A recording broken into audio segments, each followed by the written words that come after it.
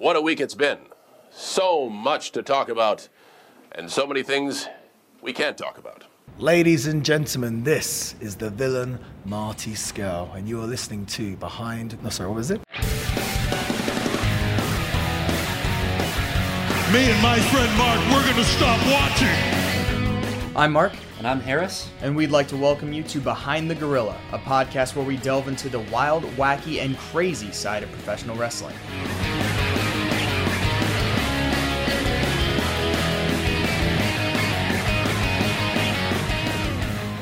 How's it going, everyone? Welcome to Behind the Gorilla.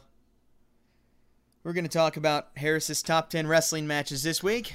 Last week, we did something a little different with the show because we just both haven't done real episode research, and talked about my top 10 favorite wrestling matches of all time. It was a lot of fun. Enjoyed it, because we don't get to talk about straight positive stuff on the show a lot, because that's the whole point of the show. So when we do, the handful of times we have, it's nice. It's a nice change. And so I enjoyed doing that. I watched like 12 hours of wrestling in like 2 days to get ready for that last week. And so this week, of course, it's only fair. Now it's Harris's turn to pick his top 10 favorite wrestling matches of all time, which will be a very different list from mine. And so it should be a lot of fun. Yeah, I think there's some overlap like between my list and your honorable mentions. Sure. And maybe the other way around, but that's it, which I'm really excited about. I feel like we have very different taste in wrestling. I don't think there's many on my list where you'll be like, no, that wasn't a good match.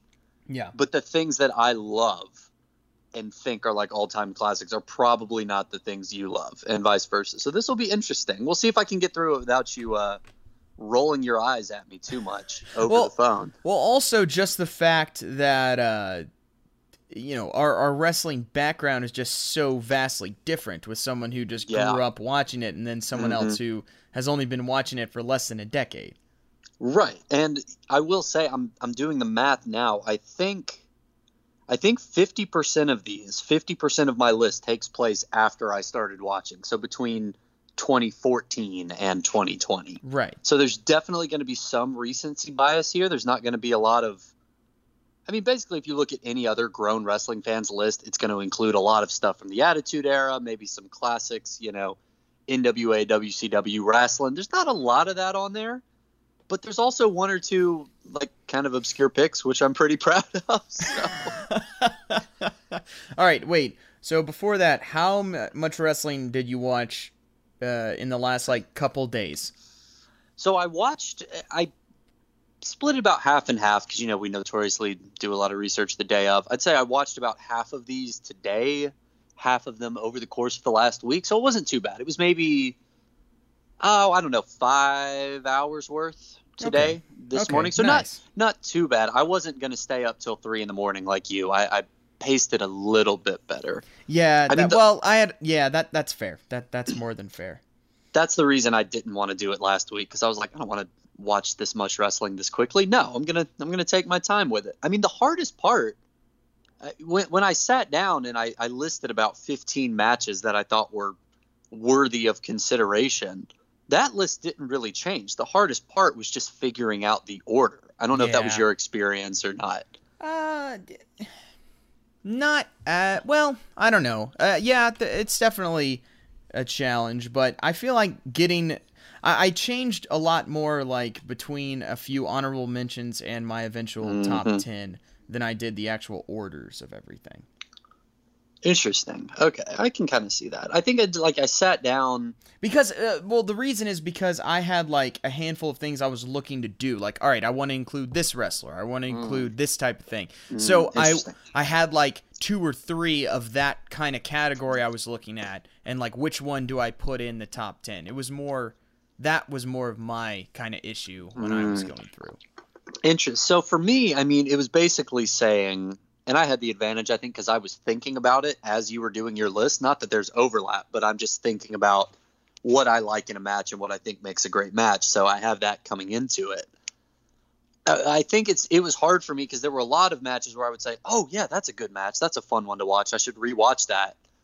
But that doesn't make it a top 10 best. Right. You know what I mean? Like there's there's a lot of like really good matches out there. It's hard to narrow it down to know like these 10 are my favorites ever. That's the hardest distinction for me. And I wasn't thinking about it in terms of people or places or companies or anything like that. That's an interesting way to do it. But then you get to the point where you're like, yeah, but shouldn't I include this? Well, yeah, I was like that because I didn't put a Sting match in there. I was like, man, I couldn't put a single Sting match in there, but oh well. Yeah, so there's going to be, I think it's going to be fun. There's a few surprises in here where I was like, isn't this one of my favorites? And then I had to think about it and I had to watch a few more. And I was like, no, I guess it's not. Okay. As long as one doesn't include Hornswoggle, you should be fine. If it does, we're done. We're out. Okay, no more podcast. Let me just delete WeLC real quick. Thank you. Please do. Oh, man. No, I didn't even consider that until you said it. So okay, there's some hope for me yet. Good. All right, Harris. It was your task to come up with top 10 matches. I'm sure you have more than that, so start hitting us with them. All right, honorable mentions. So there's not a ton of these. I was able to clip it down, I think, pretty decently. Like I said, there were a lot of matches that I thought, oh, that's a good match. And then I either rewatched it or I thought about it more. I watched the ones I knew were higher on my list, and I was like, man, that's a good match, but it's not an all-time great. I can't really make an argument that if you watch 10 wrestling matches, like these are the 10 that mean the most to me. So number one, and this was the hardest one for me to leave out, Roman Reigns versus Brock Lesnar versus Seth Rollins at WrestleMania 31. I think this was on my list of favorite WrestleMania moments. That was kind of a hard line that I kind of had to draw here too, is thinking about that list and comparing it to this one. Yep, I dealt with that too. I think like this is the thing. This is why this was the hardest one for me to leave off, right? Roman and Brock, this is the best match I think they've ever had, like one-on-one. Very low bar. No, I don't think so. I think they're both good hosses. It's a good hoss fight, but here's the thing, and here's why like this didn't make it onto my list. I think like as a fan of Roman, I have a blast watching this match. I really do, because it's the kind of thing where he's an underdog not only to Brock Lesnar, but also everyone in the building hates him too, which makes me and, you know, my two other friends who like him root for him even more, but everybody else still hates him. They have a great match. The Seth Rollins cash-in, genuinely one of my favorite moments in wrestling ever. Up until before he cashes in, up until that point when it's just a one-on-one match, it's still awesome. But here's the thing, like, so much of what goes into my top 10 is the story and the crowd and the payoff. And even though the story is here in this match and in this night, they didn't get the crowd into it because the entire year up until this point was pretty badly botched. So the crowd doesn't care. Even though it's a great match and they tell a good story and Roman looks great, doesn't really pay off the way it should because, like I said, everybody in the building hates him. And they save it in the end with a great cash in. It's a great moment, but I just couldn't put it on my top 10 ever. Yeah. When they botched the story coming in so bad. I mean, this is the WrestleMania main event where the last thing you saw on the Go Home episode of Raw was the two of them holding the title and awkwardly like playing tug of war with it. Like they just I forgot all about that. They did that. That was so that was great. Oh, yeah, man. I mean, it wasn't. That's the thing. But yes, it's very funny in retrospect. So the feud just didn't do it justice coming in. I had to cut it for that reason. Firefly Funhouse is on here. It's one of the greatest wrestling things I've ever seen. I just don't feel like I can call it a match that belongs on this list in the same way all the other matches are on this list. There's hope for you yet, Harris. That's good. And I loved it too, but yeah, no.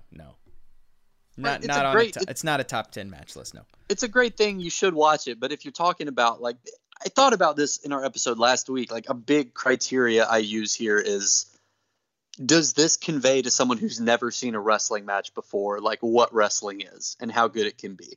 And while I love the Firefly Funhouse, that shouldn't be the first wrestling match you watch. It just shouldn't. No, I felt the same way about putting David Arquette matches in my top 10. I thought about that too. Yep. Because there's many of them. I'm not going to lie. Kind of wanted to put that Triple Cage of Doom match from Slamboree 2000 on there because it is a lot of fun. But no. Right, but at some point, like you feel a responsibility to say, "Is this good?" Like objectively, I don't think so. Yep. Okay, so another honorable mention. This is the one that we will have in common to some degree. Goldberg and Hogan from that Nitro episode in the Georgia Dome. Got everything we said last week. Yep. Just apply that here. It's great. All of it's great. The crowd is hot. It's the perfect Hogan match. It's the perfect Goldberg match. It's a great moment. One of the best I would moments in argue WCW history. I would argue it's probably the greatest wrestling crowd ever. Like in as far as just pure energy and noise and everything.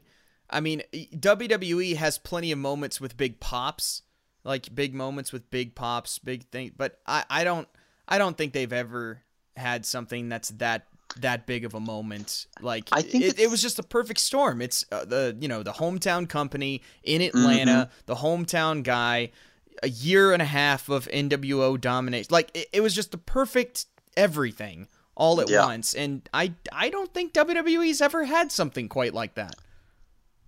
So we'll get to my counter arguments for that later. But like I'm totally with you. I mean, it's top 3 if not top 5. It's right up there. I completely agree with all of it.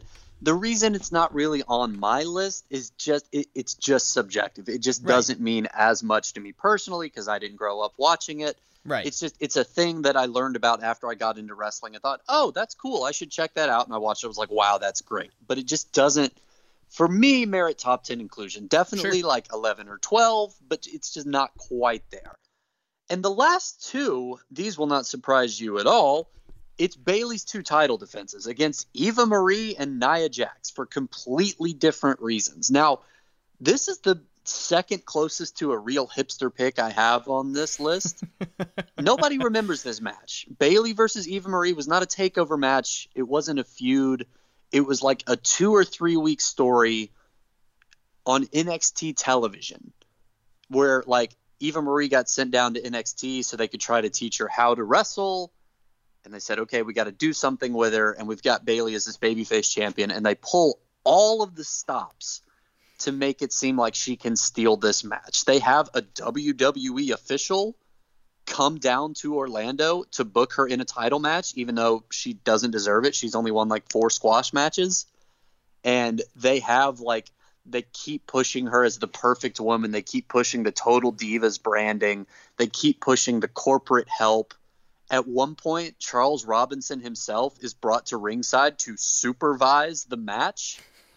Like, they are doing everything in their power to make sure that the fix is in. And it's prime NXT booking. It's prime babyface Bayley. The only reason it's not on my top 10, and I really wanted it to be, is because it's still only like an 8-minute match. Right. I have a blast with it. It's overbooked to perfection. Does the ref get bumped and Charles Robinson has to take over? Yeah, absolutely. You bet. Is Nia Jax at ringside and does she try to interfere? Absolutely she does. Does Bayley win in the end? Because Eva Marie's not a good wrestler? Yes. And that's what that's what Bayley said was going to happen in the first place. It's a great story. It's just like 8 minutes too short. If they had padded it out a little more, if they had given it a takeover build, this would have been higher and maybe even made my list. But even I, Mark, absolute Bayley Mark that I am, rewatched it and I was like, the promos were incredible in both directions. The booking's great. I had a blast. Just not enough there. So Thank you, Harris. That's again. Okay, good. Harris again isn't completely insane. Well, this is why I wanted more time, because I rewatch all these other matches and I'm like, look, I think this is objectively better. Again, if you've never watched wrestling before, these should be the ones you look at first. These tell a better story, et cetera, et cetera. Yeah. The fact that they were able to get this much out of Eva Marie is a testament to NXT booking, by the way. It's prime NXT. You should go watch it. It's a lot of fun, but that just missed the cut. So now it's time. All right. Top 10. Again, like I said, there's going to be a fair amount of recency bias here because this is when I started watching. In fact, let me double check. Oh, okay. Only 2. Okay. I thought 3 of these matches took place in the year 2014. Only 2 of them do. Oh, okay. But we'll start with November 23rd, 2014, this is the main event of Survivor Series, traditional 5-on-5 match, Team Cena versus Team Authority. If Team Cena wins, then the Authority is done. Now, is this the Dolph Ziggler one? Yes, it is. Okay, yeah. Now, we were talking about this a few weeks ago because Survivor Series just happened, and you said they haven't had a good Survivor Series feud in a decade. And I disagreed with you, and I was saving it for this point. You know, this is what I thought of. This is the last great Survivor Series match I think we've ever had. They've had some good matches in the past, like one or two of the SmackDown versus Raw matches have been fun, but there's not a story there anymore. The story is kayfabe bragging rights, and in kayfabe, the draft takes place 2 weeks before the show. It doesn't work the way they do it anymore. This is so classic, which is funny because this was the first Survivor Series I ever watched. But the more time goes by and the more old Survivor Series matches I watch, I really think this is the perfect one. Like, this is the best thing this show can possibly be. And they can't do it every year because the stakes usually aren't going to be this high. The reason I genuinely believe this, and I'm obviously biased, but I'm going to say it anyway. I think 2014 has some of the best moments in wrestling because they had a really, really good villain holding it down at the time. I know everyone got sick of the Authority and all of their nonsense over the years, and they stuck around way too long, and they were boring and terrible. But the reason they work is for matches like this. I hated Triple H and Steph so much. I was so ready for them to be done, and I remember watching this show and realizing it was a distinct possibility. And the stakes here were so high, and it felt so real, and the story they tell is so good. The pacing is awesome. They start the match off. Right off the bat, Big Show punches Mark Henry in the mouth and knocks him out cold. Instantly. Instant DQ. And that's the perfect, like, any multi-man match I discovered rewatching all of these. The perfect way to start any multi-man match is just instant finisher. You start the match off at a 10, slow things down from there. It's a great shocking start. It's a lot of fun. And then you have, you know, your classic, well, the heels start to wear everybody back down again thing. At some point, Big Show turns, obviously. There's the incredible Dolph Ziggler run in the back half where he's down 3-1, fights all the way back, just keeps kicking out, survives forever. And at the very end, of course, the greatest vigilante babyface of all time, the silent guardian, the watchful protector, the only man who could ever rightfully end the reign of terror that was the Authority. Sting debuts, crushes Triple H, gives Dolph the win. The Authority is dead. It's awesome. Mm-hmm. We're not going to talk about what they did after. Would have been a little better right, if, you know. No. Doesn't matter. We're only talking about the match. It's great. Yeah, you talk about a moment that has been since soured for me. That was one of my favorite moments for a couple of months anyway. Yep. Absolutely fair. You got to block all the rest of that out of your memory. And I'll say this too, like, when I say this is the best Survivor Series they could possibly make, like, ever. They might do another one this good, but, like, it's always meant from minute one to be like a stopgap to a WrestleMania feud. Even in, like, the macro, like, year-long booking sense, this works perfectly because you're like, okay, Sting's here. He took Triple H out of power. Triple H wants to get back in power. They're going to have a grudge match at WrestleMania that'll settle everything for good. And then the good guy's going to win, right? No, it's about the Monday Night War. Don't worry about that. None of that matters. Like, I understand what they were setting up, and on this night it works. We're not talking about what happens after because this isn't the best angles of all time. It's the best matches of all time. You know what's one of the other worst parts about this Survivor Series is the fact that the next year's one was in Atlanta, and that's the one we were at, which was total crap. That's the worst part. I had fun at that show, but yeah, no, it wasn't nearly as good as this one. I did not have fun at that show at all, and I don't remember hardly anything from it. I remember the Brothers of Destruction wrestled. I remembered Roman Reigns wrestled Dean Ambrose, and then Sheamus cashed in just to the apathy of everybody. And I was gonna say, to thunderous indifference from the crowd. And it was like, if you think to yourself, there's the two most forgettable wrestling shows I've ever been to were 2012's Hell in a Cell and 2015 Survivor Series. I don't remember anything really from either of those shows except for pretty much the main event, and I couldn't even tell you how the matches played out. I just remember that they happened. Like CM Punk defended his title in a Hell in a Cell match against Ryback. That's all I remember about that show. Ooh. I don't remember That's what all happens. I'm pretty sure CM Punk won because he kept being champion, and I could not tell you one other match that happened on that entire card. And that and Survivor Series were up there, and I'm pretty sure that was my last WWE event until at least for a couple years. I think I went to a couple of Raws. I know we went to one before WrestleMania 34 or 34, yeah, before WrestleMania 34, and that's the last WWE show I've been to. And I think I went to a Raw like the year before. But yeah, that Survivor Series was kind of the end of like, oh, WWE's coming in town. Let's go, Dad. That was kind of the end of that.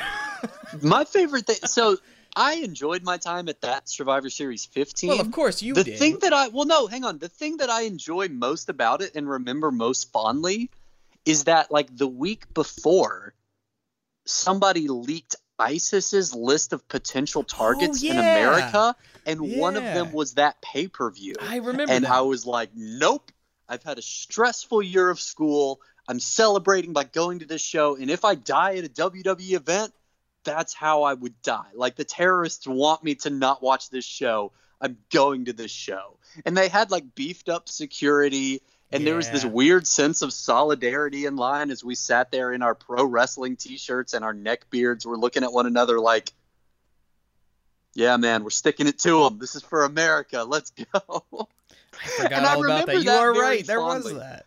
There was that. The other thing was I just wanted to see Undertaker in the flesh once because I became a wrestling fan a year before, and I didn't think I would ever get to see him wrestle. Sure. So when he came out and squashed Bray Wyatt, like everyone else was pissed, and I get why. That's all I wanted to see, live and in the flesh. I wanted to see him make the entrance and do all the moves and win in 5 minutes and go home, and he did that. So I was like, all right, this is a fine night. But I totally get that. And your heel champion is cashing in, and the only thing people are thinking is, you know, it is pretty rare to like see a cash in happen live in person, and that's the only thing going through their minds. Like, it's not a good story. You're not doing a good job. You know, there was a little bit of a at least Roman's not champion anymore. But like, is this really better? No, not really. It's like a horizontal shift. It's like, well. That's a good way of putting it. All right, one guy we don't care about to another guy we don't care about. That's fun. Yay! Yep. Well, okay, we're gonna pivoting all the way back to the Survivor Series that was actually but that's a good. Yeah, but that was good. In 2014, the Dolph Ziggler run is so great because I remember watching at the time and just losing my mind because there's nothing about Dolph Ziggler should not be able to do that. And I don't mean in a kayfabe sense. I mean in an out of kayfabe sense. Like, he's never been booked or treated like anybody who could do that. Not in 10 years. I mean, 5 years at that point. This match, it wasn't ruined for me, but it was shown in a new light for me when a year ago, somebody pointed out, I mean, does it ruin that match for you at all to know that that was supposed to be Roman Reigns and he was just out injured? That wouldn't have worked. People would have hated that. They would have been like, here's Roman doing the babyface thing again. Like, it doesn't work if he's the good guy in that match. Nope. But when it's Dolph Ziggler, everyone's like, wait, what? Well, plus Roman Reigns, that story doesn't work with the biggest person in the ring. Exactly. Doesn't work. And that's their problem with him is they tried for years to book him as the underdog. Dolph is actually the underdog. Right. So when he kicks out for like an hour straight, and every time you're like, there's no way he can kick out again, and he keeps doing it, it's a blast, dude. I think it's the best possible Survivor Series match they can ever tell. They might equal it again one day. They're never going to top it. The stakes, the pacing. Here's the best thing I can say about this match. The Big Show heel turn kind of makes sense. It doesn't happen out of the blue. He knocks out Mark Henry at first. Like, he's willing to fight for John Cena. But the second stuff starts to go the wrong way, he's like, I'm hedging my bets, knocking out John Cena. I'm out. Like, it they make a Big Show heel turn work. That's the best compliment I can give this match. It wasn't the 5th one in 2 months. That was the problem. Right. Oh yeah, no, but it's not great. I'm just saying it's better than nothing. It wasn't like, wait, he just did that for the lulz. It was like, no, he didn't want to get fired, and he waited till the point in the match where he felt like he had no choice, and it was still cowardly, but it was understandable. Yeah. Look, it's a lot, but it worked. All of it worked, even if it had no right to. Right. So that's number 1. Pretty low on the list. I had 10. a blast watching it, but if you, yeah. You know, mileage may vary. Number 2. Number AEW. 9.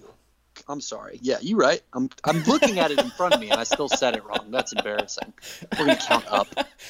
Number 2 on the list going down, which is, of course, number 9. That's what I was going to say. Gotcha. AEW, come on down. There we go. We got Pac and Orange Cassidy, baby. Revolution, February 29th, this very year, 2020. Now, Mark, I really thought. Can you still hear me? I can. Sorry, I got another call coming in. Just edit that out. I don't know. I just wanted to make sure I didn't hang up on you on accident. So I really thought, like, rewatching this match, I was going to say, no, okay, this is pretty good, but, like, there's other stuff that belongs on the list. I still really love this match. I think it's the best comedy wrestling match I've ever seen. And if you've heard me talk about getting into wrestling before, you know, I think comedy wrestling is like the best possible way to get someone who doesn't watch wrestling into wrestling, because you instantly get it. You understand what we're all doing here. And if the knock on wrestling is, oh, why do you watch that? It's fake. You can't not watch this match and think, how does nobody realize it's fake? Because it's absurd, but it's awesome. It's so great. And this is, you know, I think as time goes by and we like see Orange Cassidy wrestle more, the special feeling of this match will kind of diminish. And I have to remind myself, like, we hadn't seen him do hardly anything. Like, occasional little bursts of speed, but not a lot. Like, this was his first proper match, to the point where when he gets into the ring, the crowd is chanting, he's gonna try. He's gonna try. Just to let you know what you're in for. And he does. It's like, it's stuff that the more he wrestles, the more we'll take for granted. But he does the hands in the pockets thing, and Neville stops him, and then he does it anyway.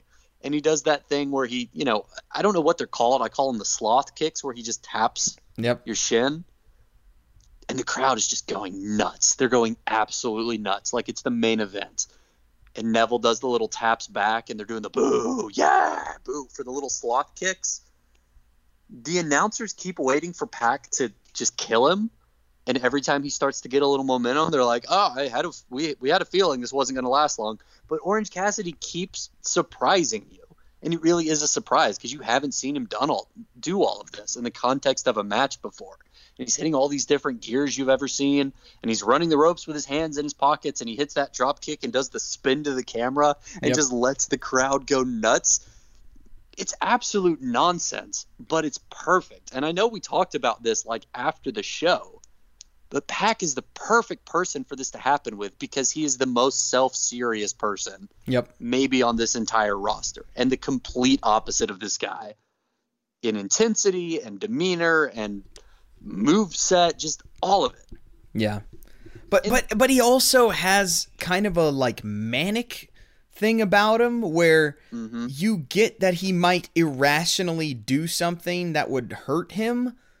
Just like, I don't know, you're right, he has this like perfect, he was the perfect guy for this, and this would not have worked with anyone. Like it's just this perfect blend of uber seriousness, but there's some other hint of like kind of craziness in there where it kind of like it will work. Like I can't explain it, but it was the perfect combination.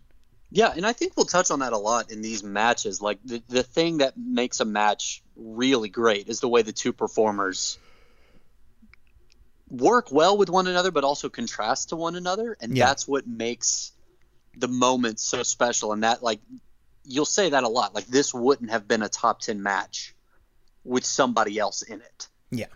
That chemistry is part of what makes this so special. Well, and here's the other thing. Like, it's fun to talk about and focus on Orange Cassidy's absurd, like, comedy wrestling offense. That is actually also, like, genuinely good wrestling offense. I mean, it's not like straight up Santino with the Cobra. Like, he's drop kicking people. He's hitting, really powerful moves. But he can also sell like a maniac. Yeah. Which is something that makes this match really work, because when Pac hits back and is bonking his head off the turnbuckles and, like, drop kicking him left and right, he's so limp and so lifeless that it really underscores how serious Pac is in this situation and how dangerous he is and how absurd it is that Orange Cassidy is still going to wrestle him with his hands in his pockets and still do pretty well. Yeah. And, he spends most of the match just recharging, like the middle to last third where the heel has their heat, and he's just getting battered. Yep. And flopping around, and he's so flexible, which one or two people we'll talk about in this list have that same trait. And he when he does the babyface comeback, it's still an Orange Cassidy comeback. Like, I forgot about this spot, but he does that thing where, I almost called him Neville, where Pac hits him, knocks him down, and he rolls out of the ring, which is smart. That's a typical wrestling move. That's fine, whatever. Pac gets out, throws him back into the ring, and he just keeps rolling. Yep. All the way across the ring and back out. I don't know why that's so funny. I don't think I've ever seen that before, and it's perfect, and it's brilliant, and it's like it's one of those things that's the most obvious thing in the world the second after you've seen it, but you never would have thought of doing it yourself. Nope. And that was really what I think. That was the moment where I was like, no, this is top 10. Like, this is good enough. If I ever have a friend who's like, why do you watch this so fake? I'm like, listen, we know. Just watch this. Because the crowd, again, that's the common thread of the top 10 matches. The crowd is so into it. It's immediately clear what's happening, and it's impossible not to have a blast watching this match. Ultimately doesn't get the win, of course, which I think is the right call. Like, this kind of match, as Orange Cassidy's, hey, I'm actually good at wrestling coming out party, you don't need him to win. The showing is enough. And yeah. It's a blast. Like I said, this was the one that I kind of expected to drop off the top 10, but rewatching it, I'm like, no, everything about this is pretty perfect. Like, it is, spoiler alert, it's the only comedy wrestling match on the list, but wow. I think it's the best one I've ever seen, and it's absolutely brilliant. Well deserving of the spot. It is. So, number 8. Number 3 on the way down the list, but number 8 on the top 10. Probably not one of the least surprising ones on here. It's Daniel Bryan, Randy Orton, and Dave Bautista at WrestleMania 30. Wow. Now, I thought that would be higher. I did too. This was the other kind of surprise for me on this list, and I think I figured out what it is. I toyed with the idea as I was watching it that it might not make the list at all, and this kind of surprised me. And here's what I think it is. It's two things. Number one, the moment itself is kind of split between two matches. True. And that is true. Kind of when you're trying to pick one individual match, there's a lot of great moments in both of these matches. This is, I think, my number 2 WrestleMania moment of all time, if not number 1. It's high up there, and that's still true. But a big part of that is because of the build of the whole card. He opens WrestleMania 30 fighting Triple H, wins, and that gives him the right to enter the triple threat at the end of the show. So even as this match starts, you don't quite get that big fight feel in the same way that you do at the beginning of the card. The Triple H entrance and that moment where, after months and months of getting beaten down by the Authority, Daniel Bryan and Triple H square off in the ring, that is a big fight feel. That is a big, satisfying moment. And the main event just can't quite get there. Like, it's cool, but it's just a continuation of what already happened. So if I'm looking at just this match, it's not as good as even the other match he has on the card. It's a fair point. That's a good thing. I hadn't really thought about it like that, but no, you're exactly right. The big match was the Triple H match because there is no rivalry with Batista and Randy Orton. Like, the rivalry was they shouldn't be wrestling like that. Exactly. That is a fair point. That's a fair point. And it was just, Triple H was always the face of what was holding Daniel Bryan down. And like, yeah, Right. he put the title on Randy Orton, and you know Randy Orton doesn't want him to be champion. But with both Randy Orton and Batista, you get this sense that like it's not personal. Like Randy Orton is going to take the championship if you offer it to him because he's a professional fighter. And Batista's like, look, I came back and won the Royal Rumble. Like, I earned this. I want the title. There's not a lot of personal animosity there because they spend a lot of the match fighting one another. Like, they're not on the same team. It's not really a handicap match. They team up once or twice. But it doesn't have the personal animosity that, you're right, Daniel Bryan Triple H has. So, like, this is a great story and a great moment, but a lot of what makes it great is split between these two matches, and I couldn't either one of them individually. I couldn't put both of them on here, if that makes sense. Sure. I started coming back around again, and I realized this had to stay on the top 10. Really, one of my favorite spots in any match, I think just because it was one of the first pay-per-view matches I ever watched, is the Batista bomb into an RKO through a table, because that's just the most beautiful, stupid video game logic thing I've ever seen in pro wrestling.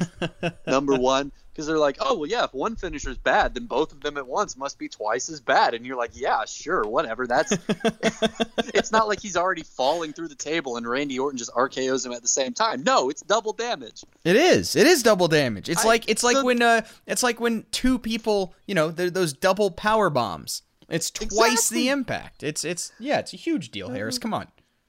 Well, no, that's what I'm saying. Like, in kayfabe, like, it's nonsense, but I love it. Also, out of kayfabe, Randy Orton takes one of the worst bumps I've ever seen, where his back lands straight on one of those old square television monitors. Yeah. Ugh. And like, you see bloodier or higher falls, but that one you just know hurts because you felt something like that. Mm-hmm. It's like a paper cut versus a chair shot to the head. Like, you can imagine one of those. Yep. So that's that is terrible. A good point. And so both in and out of kayfabe, that's one of my favorite, like, wildest spots in wrestling, period. And then number two, like, the final sequence of this match is still one of the best moments in wrestling. The call is perfect. The pacing is perfect. I know we talked about this in the WrestleMania show, but tap out Batista. Batista's going to tap! And then he does. Mm-hmm. He's so perfect. And the celebration after that is so perfect that it makes up for the fact that the rest of this match is fine. Like, again, it's hard and it's low on the list because a lot of what makes this so special is in another match 2 hours beforehand. The overall moment's still great. The ending is still good enough to get it on the list by itself. Like, it's completely deserving, but it's not as high on the list as I thought it would be, which was interesting. But that probably gave me the most trouble placing, to be honest with you, because it was kind of like you and the Sting matches. I was like, shouldn't this be higher up? Because this is one of my favorite moments. But at the end of the day, it's only number 8. So, moving on to number 7. Number 4, if we're going down. I'm going to keep this up the whole time. Going back to television for a change. Okay. This is Monday Night Raw, January 4th, 1999. We got Mick Foley and we got The Rock in the main event for the world title. This, I know we've talked about. This is maybe one of my favorite episodes of Raw of all time.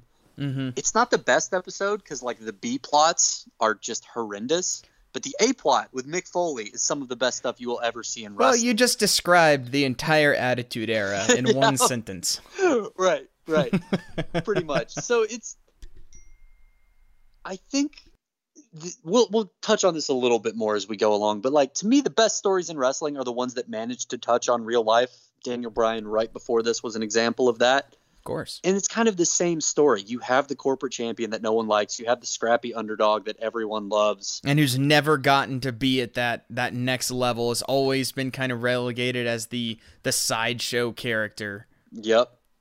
I think you have two big differences in this one. One, it's a quick and very fun match with no fat on it at all, which is typical Attitude Era, right? Yeah. Like, there's not a ton of high work rate stuff, but I think the flaw of the Daniel Bryan matches, not that they're not great matches, but, like, Triple H likes to be plodding and methodical. Yes. And sometimes it's amazing, but that's a very kind of select group of scenarios where that works.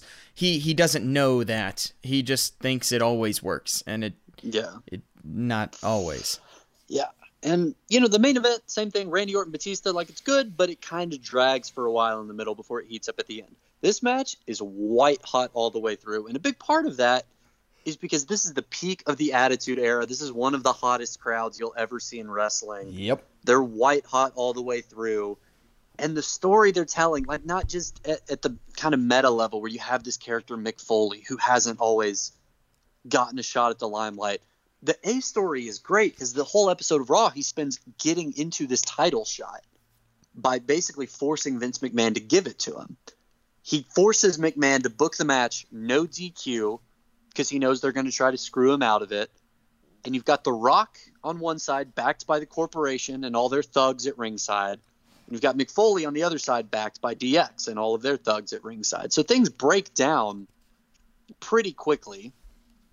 It's brutal. There's no DQs. People are bumping like maniacs, taking terrible spots left, right, and center. At one point, The Rock rips off Michael Cole's headset and starts talking to people through commentary because he's just brilliant. And it ends with, if not the greatest, one of the greatest run-ins in wrestling history. Yeah. When Austin reappears, storms down to the ring, just annihilates The Rock with a chair shot. I mean, one of the most satisfying and wince-inducing chair shots in wrestling history. Throws Mankind over the top. 1, 2, 3, new champion. It's a blast.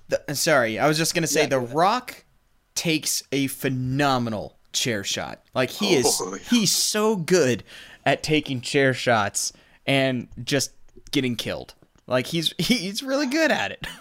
Yeah, and again, common thread of this list, right? Like the heels, the guys who have to lose, they look like $1 million doing it. And The Rock, he just dies. Yep. He just gets blasted.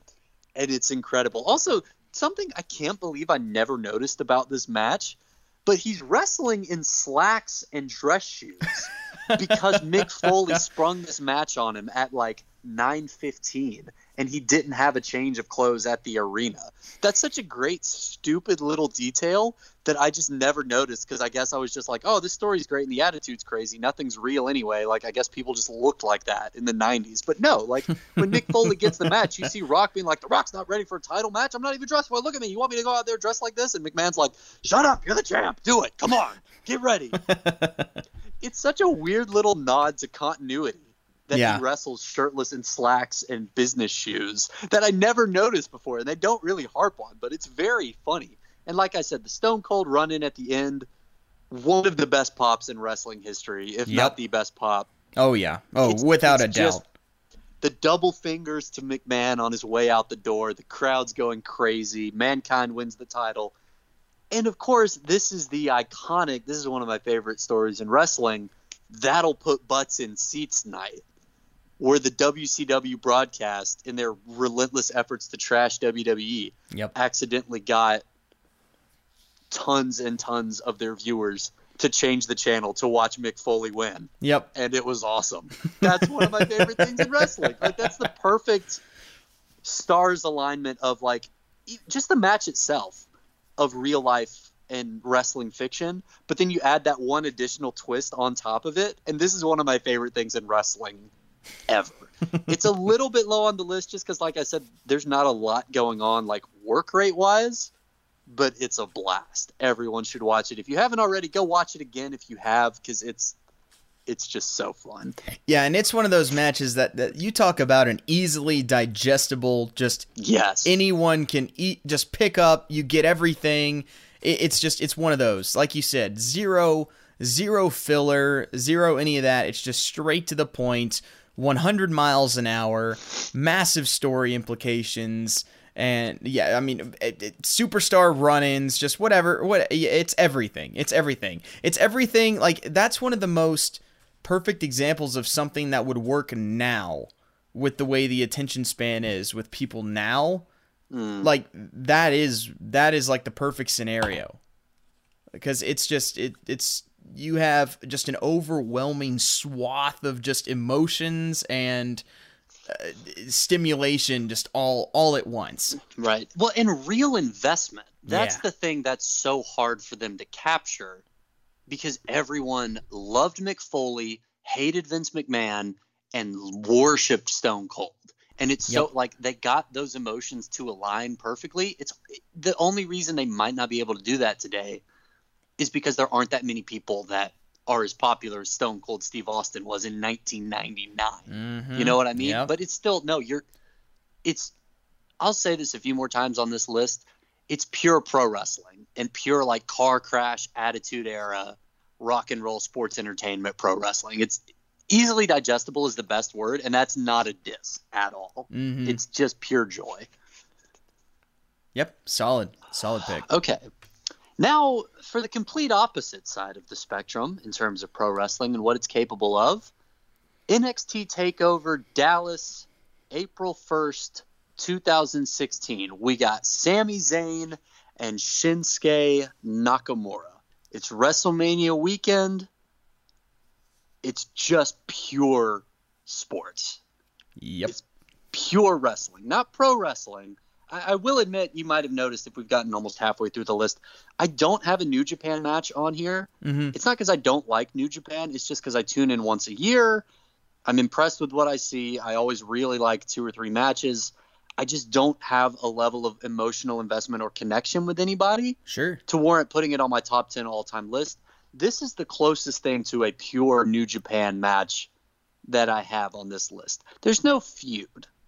There's no, I'm hooking up with your wife and she's my valet now, or I smashed your car and you're mad at me now. No. Sami Zayn, you're one of the faces of NXT. You want to be 2-time champion. You're fighting your way back up the ladder. Shinsuke Nakamura, probably the hottest free agent signing in wrestling at that time. He's coming to show you that, no, your time's done. He's a better fighter than you, and he's gunning for the title now. That's it. Yeah.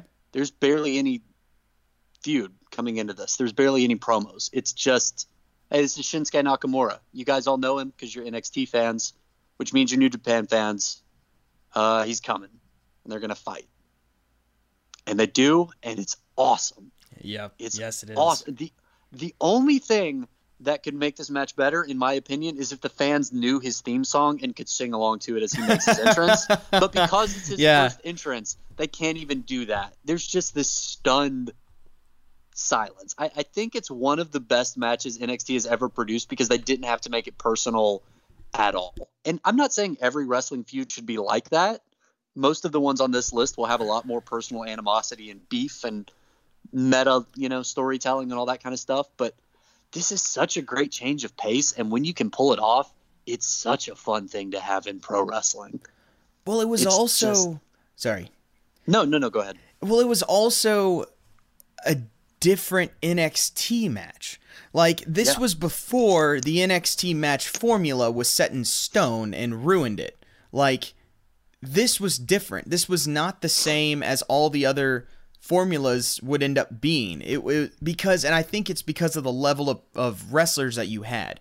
These were 2 top level performers for like 10 plus years where they were before that. And obviously you get a lot of independent and other wrestlers coming through NXT. That's big, but you don't usually get people with this level of experience that go down there.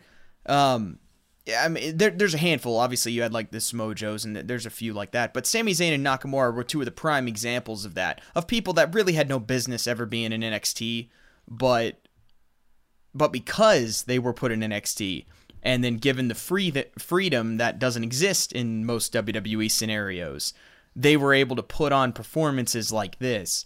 And this is just the perfect example of that. So you have 2. This was like a veteran real wrestling match feel. It wasn't even like a NXT match feel. And again, I don't know how else to explain that, but you know what I'm talking about. Like, it wasn't. And again, and that formula was really good for a time, that NXT, and led to some amazing matches. But this doesn't even feel like that. It feels like something different, like above, even above that. Just a different caliber of psychology in wrestling.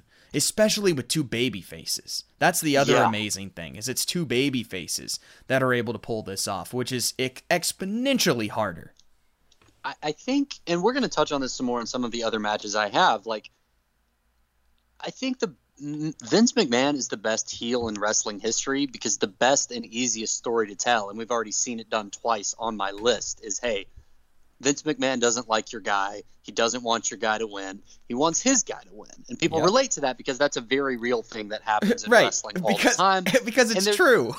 Right, exactly. Exactly. It's based on the fact that, hey, top brass doesn't give a rat's ass what you think, average wrestling fan. This is NXT at some of its absolute best because NXT trusts its fans, knows what they want, and just gives it to them. Yeah. Look, you know Sami Zayn. He's been wrestling in NXT for a while. You're all NXT fans, so you've all watched his stuff with Ring of Honor, as El Generico, all this different stuff. Who? Right. You've all watched New Japan. You know who Nakamura is. When we tell you he's coming, you know why that's a big deal, and we're just going to let him go. But there's a few, so I took a couple more notes on this than I have some of these other matches. Number one, the thing I want to point out when you rewatch this, Corey Graves does a very good job putting Shinsuke over. They do it very intentionally because if you know who he is, then you're already excited, and this is already a big deal. But they put him over for the casual fans like me who hadn't seen that much of him by comparing him to all the current wrestling stars that they have in WWE now. So they're pointing out he's the youngest man to ever hold the IWGP World Championship. That's the same title that's been held by Brock Lesnar and AJ Styles in Japan. He was a protege of Daniel Bryan in Japan. Even if you've never seen a New Japan match in your life, you get what he's talking about. They talk about how he's the pioneer of strong style, which was inspired by Antonio Inoki, the WWE Hall of Famer, like all this different stuff. So you get very, very quickly, if you've never seen this guy in your life, number one, this guy is a big deal and everyone in the crowd knows it. And everyone from WWE knows it too. And they're able to do that without name dropping New Japan too much because they can connect him to the stars that already exist, like in their quote unquote kayfabe universe. And the story of this match is so simple. It's just like Sami Zayn. I wouldn't call him a high flying wrestler, but he's a high energy wrestler. If you understand that distinction there, like he's not quite like Ricochet or the Young Bucks, but he's ferocious and he's fast. And every time he starts to get some momentum, Shinsuke uses that strong style wrestling to chop him back down to earth. Yep. Those freaking legs, man. Dude, he just can't put it away. And I thought about this watching, like, strikes in wrestling, and I know you'll appreciate this because you're more old school. Strikes as a form of offense in wrestling are so hard to pull off and make look good. They're so underrated right now. You can do.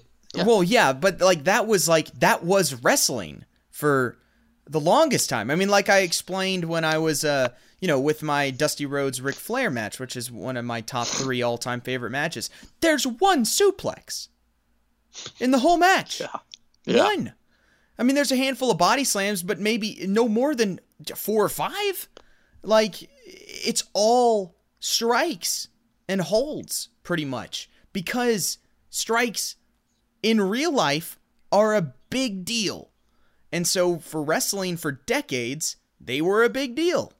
And then at some point in the 90s or whatever, they no longer became a big deal, and they haven't been since then. But then, the only time it is a big deal are when you have those handful of, wrestlers where they make it a big deal. The Undertakers, the CM Punks, and then Nakamura, where they're like, oh, this is part of their background. So this is why it matters when they do it, when it doesn't matter when everyone else does it, which is kind of the wrong way to look at it. But at least when it is a big deal, like in a match like this, it elevates it because it makes everything important, even the strikes, the so-called in-between things of wrestling. It makes that a big deal because, they're selling it as, oh, no, he's doing real damage. And it works really well with someone like Nakamura, especially with just his size type. I mean, because his arms are so long, his legs are so long, and you're just like, well, yeah, that's dangerous because he can kick you when you're halfway across the ring, and there's nothing you can do about it. Exactly, and he's just so dangerous. Like I said, Corey Graves in commentary do a great job of putting him over within the WWE reality by comparing him to stars that you already know and have seen. The match does an incredible job of putting him over because everybody like who's watching NXT knows who Sami Zayn is and what he's capable of at this point. Mm-hmm. This is his last hurrah in NXT basically, and every time he starts to get a little momentum and he hits some sort of signature or some big crowd popping move that's always worked for him, he gets cut back down to earth. And I'm not going to like go blow by blow here, but I wrote all this down because it's just so fascinating to watch and to see how strong Shinsuke looks by the end of it. But Sami hits that dive, over the top rope. That was like part of the NXT video package for forever. Yeah. Knocks him to the ground outside the ring, throws him back in, hits a splash off the top rope, puts him in a vertical suplex. So Nakamura is straight up, perpendicular to the ground, and knees him in the head from upside down, and Sami just plants on his face. He had all this great high energy wrestling, and one strike just cuts him back down.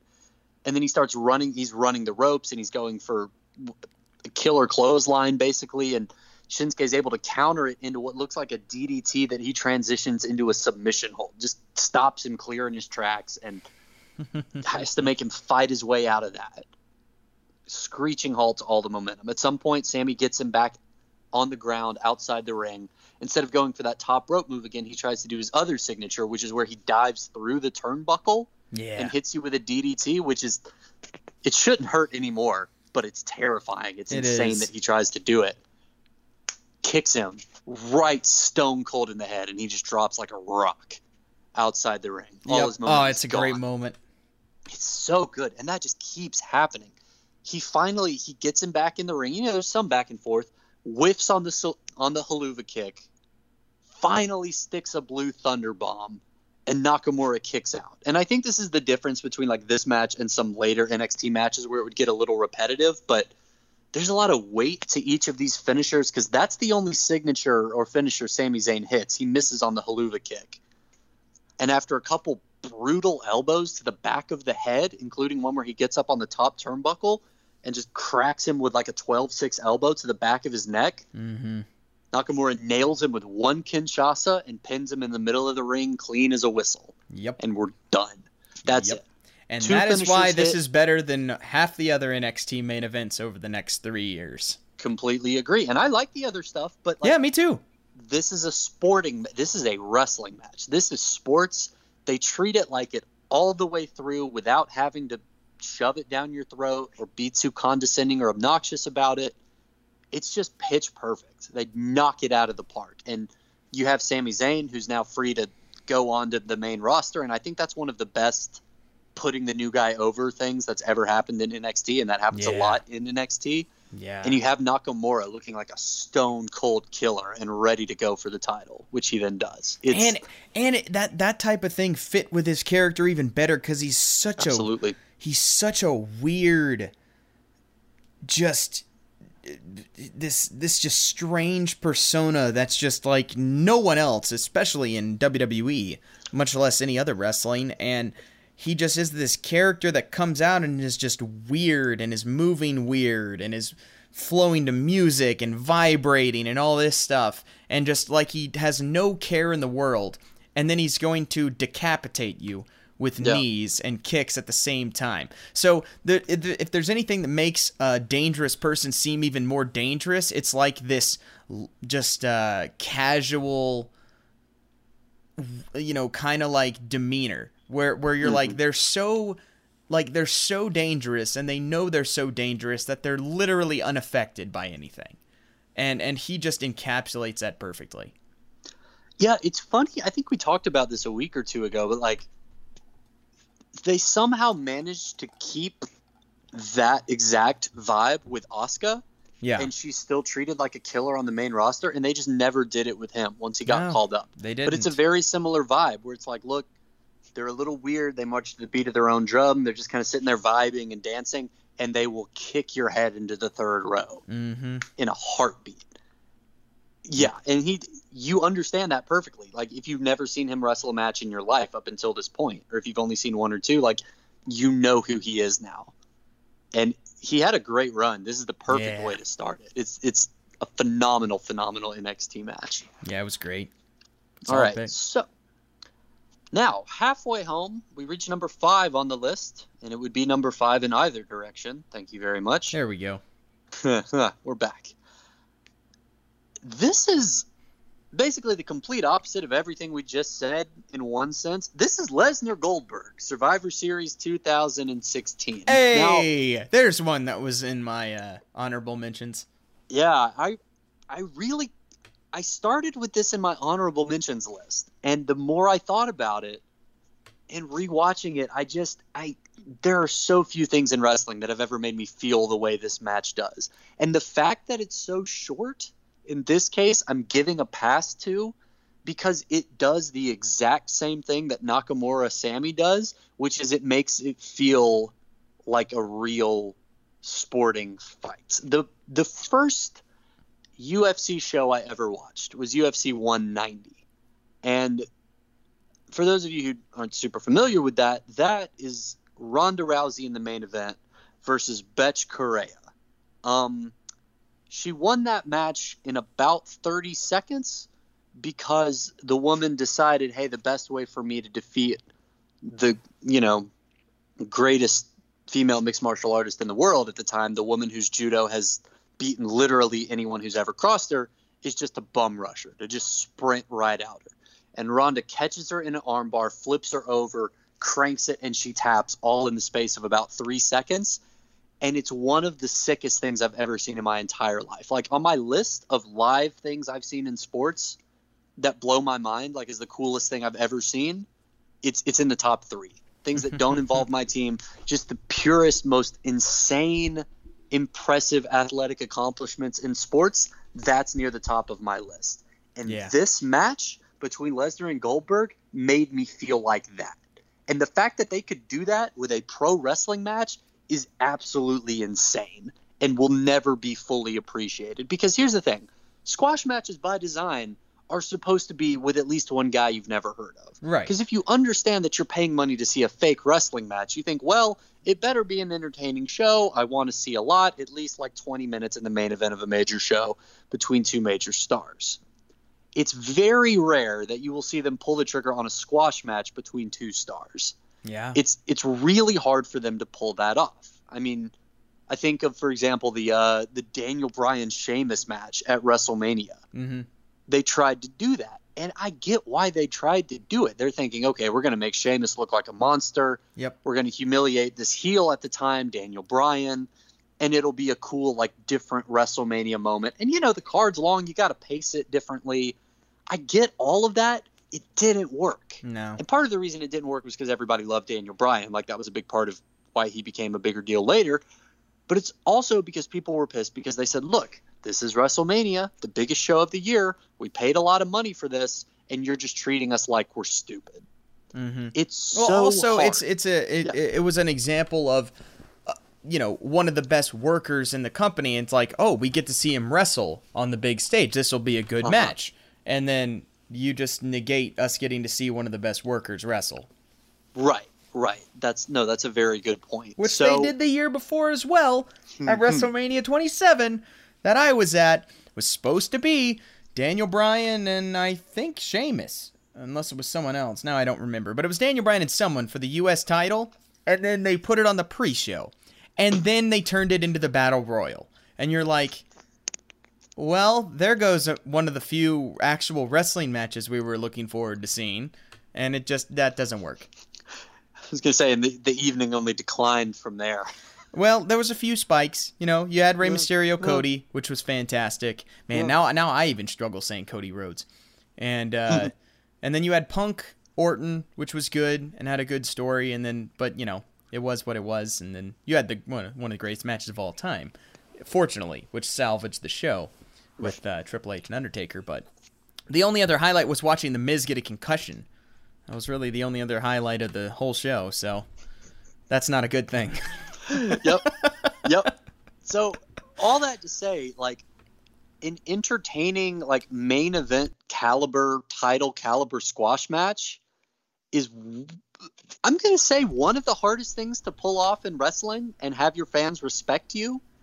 I think it's something you have to have a lot of goodwill with your fans to pull off the best of times, and WWE doesn't really have that. And they still pulled it off, Mark. Yeah. That is the most insane thing. I watched this match alone in my house at college. I remember this, and I lost my entire mind because everybody on the planet knew, okay, we all know wrestling's fake. They like Goldberg because they're bringing him back to get one more big payday, and he's in the video game. Plus, he beat Brock Lesnar at that garbage WrestleMania match at WrestleMania 20, so Brock Lesnar wants to get his win back. This is kind of stupid, but, maybe there will be some fireworks before he inevitably gets his win back. Oh, my God, he did it. He pulled it off. He hit a spear, and then he hit another spear, and then he hit a jackhammer, and the match was over. That's insane. They pulled off one of the hardest things to do in professional wrestling, and they did it perfectly. And they did it because they knew somehow, like they knocked it out of the park. They knew, like, look, what's the complete opposite of wanting to see Daniel Bryan wrestle? Hey, Goldberg, he's only got 2 moves. Great, let's just do that. That's his whole, like, his 2 moves, and he crushes everyone he faces. You know what these people will never see coming? If he hits Brock Lesnar, the man we have built up as a god for the last 2 years. Beat The Undertaker. If he hits Brock Lesnar with those 2 moves, and then he wins. Yep. It's incredible. It's one of the greatest things WWE has ever done, and they didn't even, it's not even a Daniel Bryan, Mick Foley, other story we'll talk about later, sort of meta storyline. But it feels like, it's like watching Ronda Rousey put this girl in an armbar in 30 seconds and win instantly. Like, it's that same sense of exhilaration, and oh my goodness, I can't believe that actually just happened, and it's with a fake scripted fight that we all know is scripted. Well, that's insane. The other impressive part with the way they did it was they did it super fast, but not fast enough where you missed anything. Like, it was done so well to where it was like, wait a minute, what's happening? Wait. No, this isn't. Like, it gave you time to build up to it even with doing it instantly. Like, I don't know how to explain it, but they were able to capture both of those type of emotions at once. And they let it breathe. It's such a quick match, but they let you savor it. They let you savor the fact that Paul Heyman is like melting into a puddle at ringside, and Brock Lesnar cannot breathe because all of his ribs have been shattered. Yep. Like, they let you soak that in for what feels like an eternity, but is over in like seconds. Yeah. But you feel all of it, and you appreciate all of it, and you just think, surely he's going to kick out, and then he doesn't. It's incredible. And I think that, like, the more time goes by and it happens, the harder it is to appreciate, because if somebody didn't watch that live and didn't know, oh, geez, this is the Lesnar gets his win back match. Yep. We knew it. Everyone knew that's what was going to happen. We did. And that pulling the trigger on that decision is one of the best things WWE's ever done. Yep. Which is crazy. And it's not a meta. And looking at it now, you're like, well, obviously that was the decision because you build it up to the big WrestleMania match. And, obviously everyone, it makes perfect sense. But at the time, one, you don't expect WWE to make perfect sense usually. And also, as all the things that you were saying, it just, that's just not what they do. They don't do that, especially not with Brock Lesnar, especially not with the WCW performer. Like, they don't do that. So it was the perfect storm of subverting your expectations, but having a clear plan, and with something that ended up making perfect sense in hindsight. So that's just the best of everything. I think, and that's any great like twist or surprise in storytelling is the one that you never in a million years would have seen coming before it happens. And as soon as it happens, you're like, that was the only thing that ever could have happened. Like, that's perfect. Absolutely. Yep. Yeah, that was a blast. Yeah, this is one of my favorite moments of all time. I mentioned that last week on my thing. I didn't have it in top matches, but I would, if we did a list of top moments, it would be in my top 10 moments 100%, because it was, as you were saying, just never, I was just so excited to see Goldberg again. I'd never seen Goldberg like live, really, because Yeah. I wasn't watching wrestling, every week when I was 4 years old and WCW was on, and I wasn't watching it in 2003 when he was in WWE. So I had never watched him live, like a match live, and then that happened.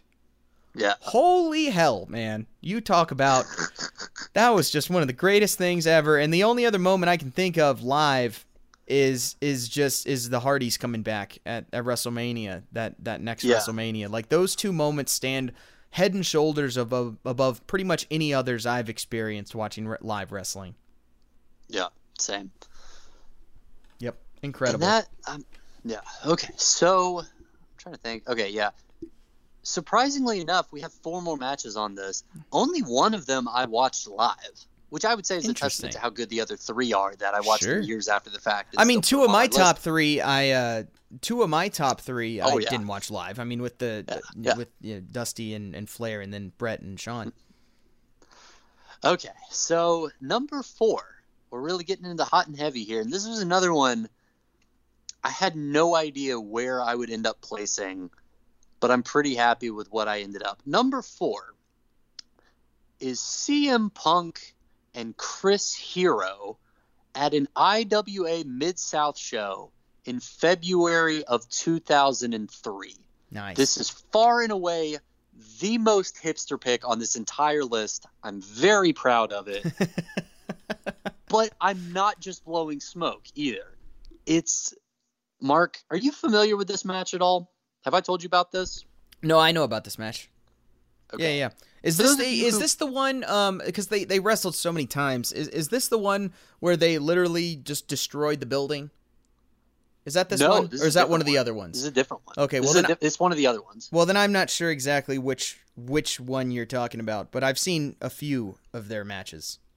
Fair, and they're all amazing. So, right. So it's 2 out of 3 falls. 90-minute time limit in front of maybe 50 people in a raggedy warehouse in the middle of nowhere. It's a slightly bigger crowd, Mark, than that free wrestling show we went to with the trainees. It's like maybe 50% of that again. And CM Punk and Chris Hero go out there and wrestle a 90-minute 2 out of 3 falls match. It is the most punk rock thing I have ever seen, and it's a really technically sound wrestling match. It is absolute madness. Chris Hero is out there wearing cargo pants and like that custom Superman Chris Hero tank top, with that logo on it that he has. Punk is wearing a jacket and gym shorts and the title around his waist, and he takes the title off like it's shorts, like he pulls it down and steps out of it rather than unbuckle it. It's insane. It's the purest, like I said, punk rock is the only word I can use to describe this. It is just absolute madness, wrestling for the sake of wrestling. And they go out there in front of not a disinterested crowd, but like a crowd of people who are just there on a Friday night because it's a $10 local wrestling show, and they wrestle for an hour and a half. And it's good. It's really, really good. And you know me, I'm not like a work rate guy, right? Like, I like story. But the fact that they're doing this in front of 50 people in a warehouse and it's still really good is the most insane thing I've ever seen. And that's why it's so high on this list, because every time I watch it, I'm like, CM Punk is the coolest person to ever do this. And he's like 22 years old in this match. The commentary is better than it has any right to be. First of all, they know that in a 2 out of 3 falls match with a 90-minute time limit draw, nobody's getting pinned anytime soon, right? Right. That's like your Schrodinger's, stipulation or whatever, or Chekhov's gun, that's what it is. So they spend like the first few minutes just catching everybody up on the story, because they know, like, see them wrestling, we don't have to call and move for 90 minutes. We've got some time. We have to tell a story here.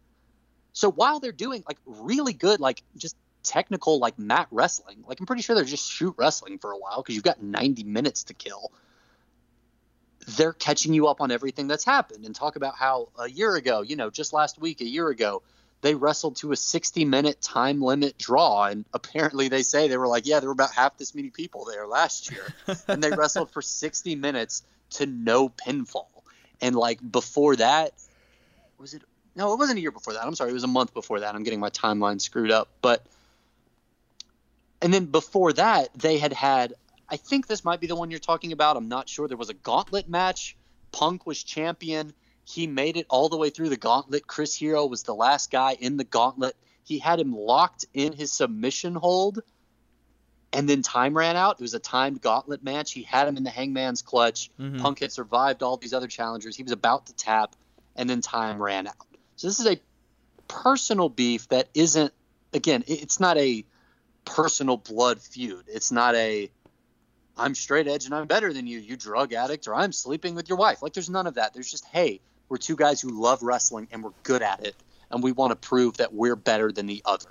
Yep. That's all that it is. And they, they're putting this match over exactly the way you would want like an indie fed or like a sports focused wrestling promotion to put it over. They're literally like, yeah, the last 3 times these guys have met coming into this match, they've wrestled a combined 110 minutes. You would have to watch Raw and SmackDown for 3 months to get 110 minutes of actual wrestling. And normally it annoys me when people do that, but I'm like, yeah, no, that's true, because these two people are insane. And that's just all it is. It's just if a couple other matches on this list are the purest sports entertainment, this is the purest pro wrestling. And again, like, it would normally annoy me when you make these comparisons, but they ring so true that I don't care. They're like, don't let Chris Hero's appearance fool you. This is a real wrestler. And you might say, oh, he doesn't look like a real wrestler. Those steroid freaks at WWE look like real wrestlers, and most of them couldn't carry a 3-minute match if they had to. And you're just like, yeah, I kind of believe that, because once again, Chris Hero is wrestling CM Punk for 90 minutes in front of maybe 50 people, because he's a lunatic. Like, that's the most pro wrestling thing I've ever seen. By the time the match reaches the 45-minute mark, things are really starting to like actually pick up, and it feels like an old school match because you're finally seeing like dives off the top rope and backbreakers and moves that are like just transitional moves now. But again, they started out just like mat wrestling. Like, it escalates pretty dang naturally. Punk gets the first fall at 53 minutes into a 90-minute match. Around 70 minutes in, Hero scores a pinfall to even things up. He uses Punk's own finisher, which is called the Pepsi Plunge, which is fun because he doesn't drink, and I'm a big fan of that. And like, as you get towards the finish line and time starts to run out, I mean, it's a good match, a technically sound match. It's getting sloppy.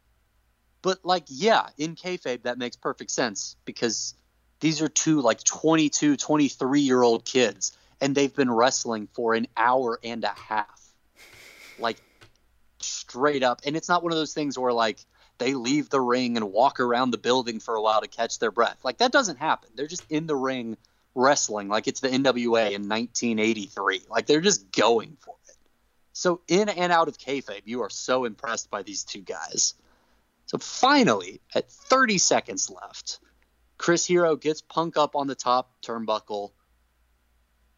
Wobbly legs in real life as well as in kayfabe, At 20 seconds, he hits this reverse powerbomb off the top rope. At 10 seconds left, he crawls over to Punk and puts an arm over his chest, while at the same time, Punk flops his arm over.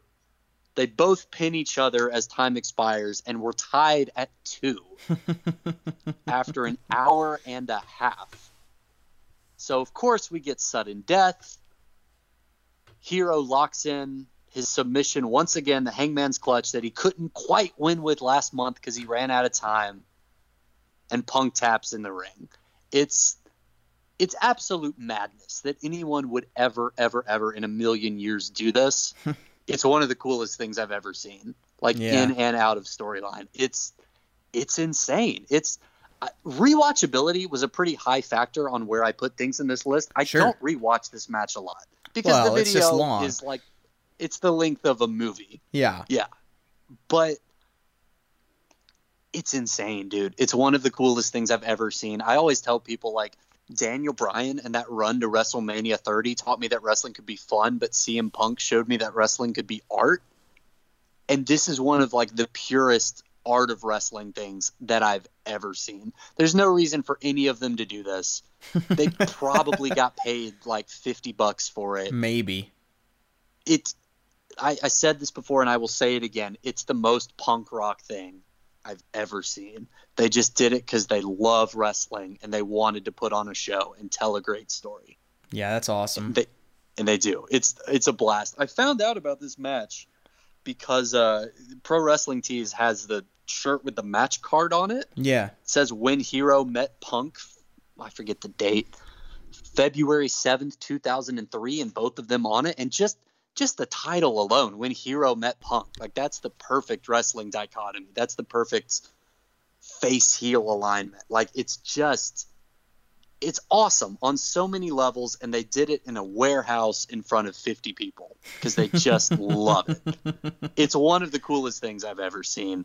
Everyone should watch it at least once.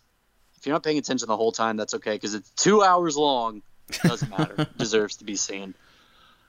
I'm telling you, there's something to be said for hour-plus long matches. Absolutely. It's a lost art form, man. It's a lost It really art is. form. You can tell such a great story when a match goes that long. Again, 2 of my top 5 were hour-plus long matches. No, 2 of my top 4 were hour-plus long matches. Oh. It's a dying art form, and that's why when it happens, that's why when Omega and Okada wrestle for an hour and 19 minutes, it's freaking incredible because you can tell about 30 stories in that. Yeah, and it puts over, like, again, it's a hard shift towards the sports side of the sports entertainment spectrum, but it just puts over in and out of kayfabe how hard these guys work, how much they love what they do, and how good they are at it. And the fact that you can't put this guy away right away because you're both really good and you're both operating at a really high level. Like, there's no way to convey that without just letting them wail on each other for 45 minutes and not scoring a pinfall. Yep, exactly. Solid pick. Yeah, so we're gonna veer back. The last 3 on these lists, you're not gonna be shocked at all to hear me say them. I've talked about them a lot before. Number 3, Bayley versus Sasha, NXT TakeOver Brooklyn, August of 2015. You all knew this was coming. Yay. It's prime babyface Bayley. Here's the thing. NXT TakeOver Brooklyn, I don't know if this is actually true or if I just think it is. An NXT show in Brooklyn, in my mind, is one of the most special, like, must-see shows in wrestling. Part of that is because I got to go to one, and I will always enjoy Barclays as a great wrestling venue because I got to see SummerSlam and that takeover there one year. And the other part of it is because of this match, because this is genuinely like one of the best shows I think NXT's ever put on. And this is one of my favorite stories and favorite matches of all time. This is the beginning of the last act of the Horsewomen. Like, these 4 women aren't the only reason that women's wrestling has changed and gotten so much better over the years, but they were far and away the biggest indicator and the biggest driving force in it becoming, like, just as cool as anything else in pro wrestling. That's the best way I can put it. I've talked about this match before. I've talked about this character every week if I get a chance. We did a whole episode about this feud and this ascent to the championship back in season 1, but it's babyface Bayley at the absolute peak. She comes in first because she's not the champ. She's got her polka dot headband and wristbands on in tribute to the man who actually had an impact on her career and her character in and out of kayfabe, the original white meat babyface to rule them all, Dusty Rhodes. Even her, okay, this is the first time in my life, Mark, genuinely, that I thought, man, even the gear in this match is perfect. That's how, like, invested I am. That's how big of a mark I am, maybe. But tell me, like, white gear with gold trim is the best I'm the babyface fighting the final boss gear ever created by man. It's so clean and it looks Which is so ironic good. because that's what Cody wore for his match versus Dustin in that Fighter Fest match where he basically played the heel.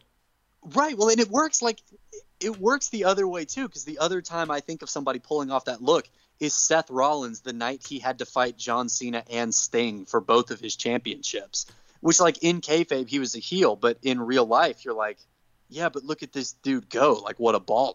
Yeah. You know what I mean? Because he's a great worker, and it just like you couldn't help but root for him because he had that white gear with the gold trim. He looks like a dang Power Ranger, and that's what Bayley has on here. And that's a dumb takeaway, but just rewatching this match, I was like, man, everything about that look is just the perfect like crowning achievement moment. And I'm gonna wax poetic here a little bit, Mark. So just don't make any smart ass remarks and let me go for a second.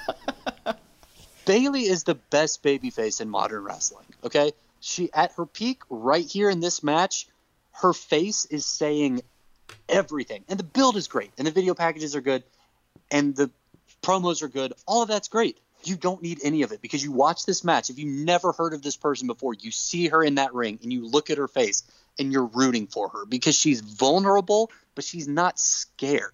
She's nervous, but she's ready. Like she can feel the weight of what's going on, and she knows how good Sasha is, and she knows she can win. And you can't like teach somebody how to convey all of that with one facial expression.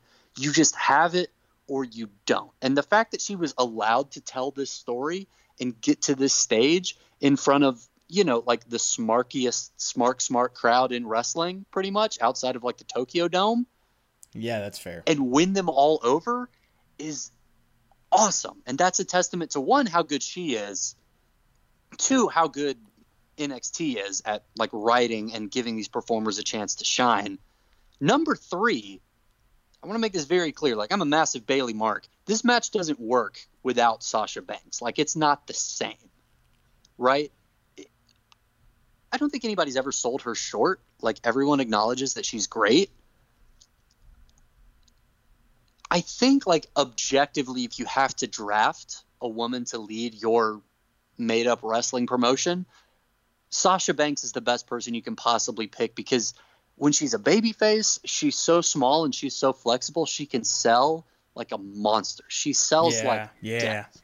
But she is so charismatic and so dang mean. I can't think of a better word for it. She has this manic energy to her that she's still a credible, dangerous heel. Despite the fact that she's significantly smaller than Bayley, you never feel like Bayley has the physical advantage in this match. And that's a testament to how good Sasha is, and like how much of a beating she can take and still keep coming is a testament to just like how you couldn't have pulled, like this wouldn't work as well with Charlotte. Charlotte's just not mean enough. Like she's more gifted athletically, maybe. She doesn't have like the emotional charisma to be the heel in this match. She just doesn't. It doesn't work without Sasha. And you just to go through the match a little bit, I'm sure we all know what happens in the end, but you get your little bit of a babyface flash. Sasha starts the match by talking trash about her polka dot headband and wristbands, like just the most dirtbag thing you could possibly do. Bayley just punches her right in the face. She gets off to a hot start. Sasha's able to counter, finally gets the upper hand by getting that classic body part work in and smashing her already like sprained wrist in between the steel steps in the ring. So now you've got a broken hand angle you can run with and keep working the hand. And Bayley gets, a little bit of a comeback on. She gets locked into the Banks statement. And it's a pretty good submission spot. And you're like, yeah, all right, middle of the match, babyface is going to try to get to the ropes. I mean, it's probably not the end of the match. Eventually she'll get there. I know you probably remember this, but rewatching it, I just realized I think this is one of my favorite heel spots ever. Sasha Banks is able to, while keeping her submission hold locked in, stomp with a lot of force on her broken hand that's reaching for the ropes. And the visual of that and the way that it's shot and the way that, like I said, nobody else can do this. Sasha Banks has the flexibility to keep it locked in and to stomp, like not just tap at it, like she is stomping on that hand all at once. Again, I know Charlotte Flair is great. She couldn't have done that spot. Like there's nobody else that can make that work and make it feel so dang mean. Yeah. But this is the perfect like moment of culmination for Bayley because every time Sasha gets close, like we covered this in my season 1 episode about this like feud. Every time Bayley got close in the past, she comes up short. In this match, every time Sasha starts to get the advantage, Bayley finds a way to counter. She has months and months and months of experience in the ring with this woman. Again, both in and out of kayfabe at this point. She's very, very good at what she's doing, and like she's surpassed her. So she reaches out for the rope with her other hand. Sasha, again, brilliantly, both like emotionally, performance-wise, and just physically, is flexible enough to kick off from the rope with the same foot that she was stomping on her broken hand with. She manages to kick off the rope, roll her over, and keep her in the bank statement for half a second before she like loses her leverage from the roll. Bayley slips out and puts her in her own submission, kind of gains her breath, and she hits her with the Bayley to belly. But that's not good enough. I know you don't like that finisher, but it's actually because Sasha Banks is really tough and hard to put away with one finisher. So we're clearly in the end game here, right? Bayley is hurt. She's running out of gas. Sasha got unlucky with that submission, just needs one more big move to try and put her away. Bayley props her up on the turnbuckle, tries to climb up there once, and Sasha kicks her back down. She tries to climb up again for some sort of, devastating next level maneuver. Sasha Banks kicks her down again. This time she lands right on her head. Like, it's a nasty blow. It's sold very well. Bayley's in a lot of trouble. Sasha jumps back down, puts her on the turnbuckle, and now she's going for the high level, high risk backbreaker, essentially. Like, yeah. If you can hit something from this level, it's very clearly established the game is over. And you can see Bayley, and I appreciated this rewatching this match again. She's been trying to get this top rope maneuver down twice already. And now she takes a second. She steps over the top rope. She waits for Sasha to come to her, locks her legs around her head, and hits her with what I think has got to be the sickest move name in professional wrestling. Plants her into the mat with a poison Frankensteiner, which is just, that's how you win a match, with a poison Frankensteiner.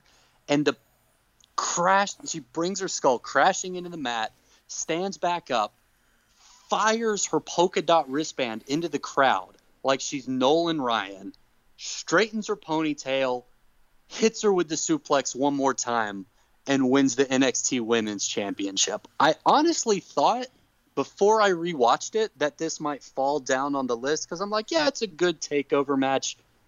Bayley is so good, Sasha's so good, and kind of like that Daniel Bryan moment. Yeah. The Frankensteiner, throw the wristband, and like in that instant, like she's transcended. Like everybody who's ever held her down and kicked her and beat her and made fun of her and teased her, gone. She's left all of them into the dust. She throws that headband into the crowd, hits that suplex, wins the match. It's one of my favorite things in wrestling, and it's like on paper, it could just be another good NXT match. I think these two are so good at what they do that they transcend that, and it's one of my favorite things of all time. Yeah. And it's a testament to them both, to NXT. Should have been the main event. Yeah,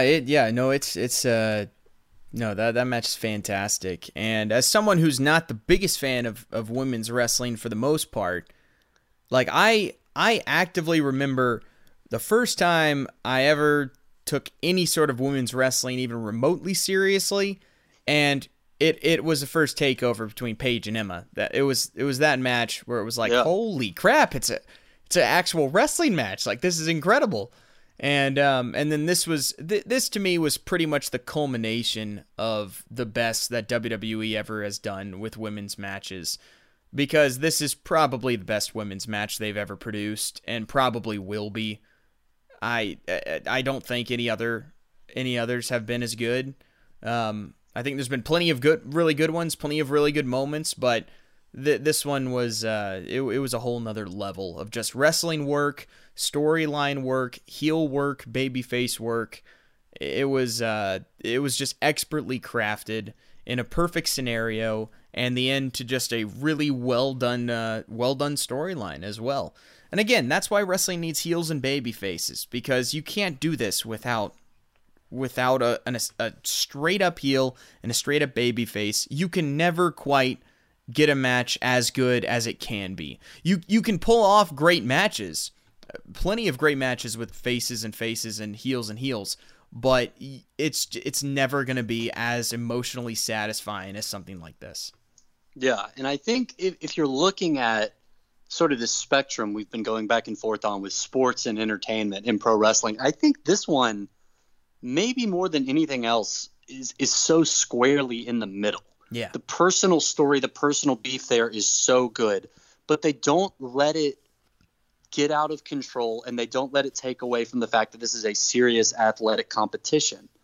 I don't think there's more than one or two kickouts in this match. There are, I missed them, but there's not a ton of false finishes. There's not a ton of things that could be finishes. Yeah.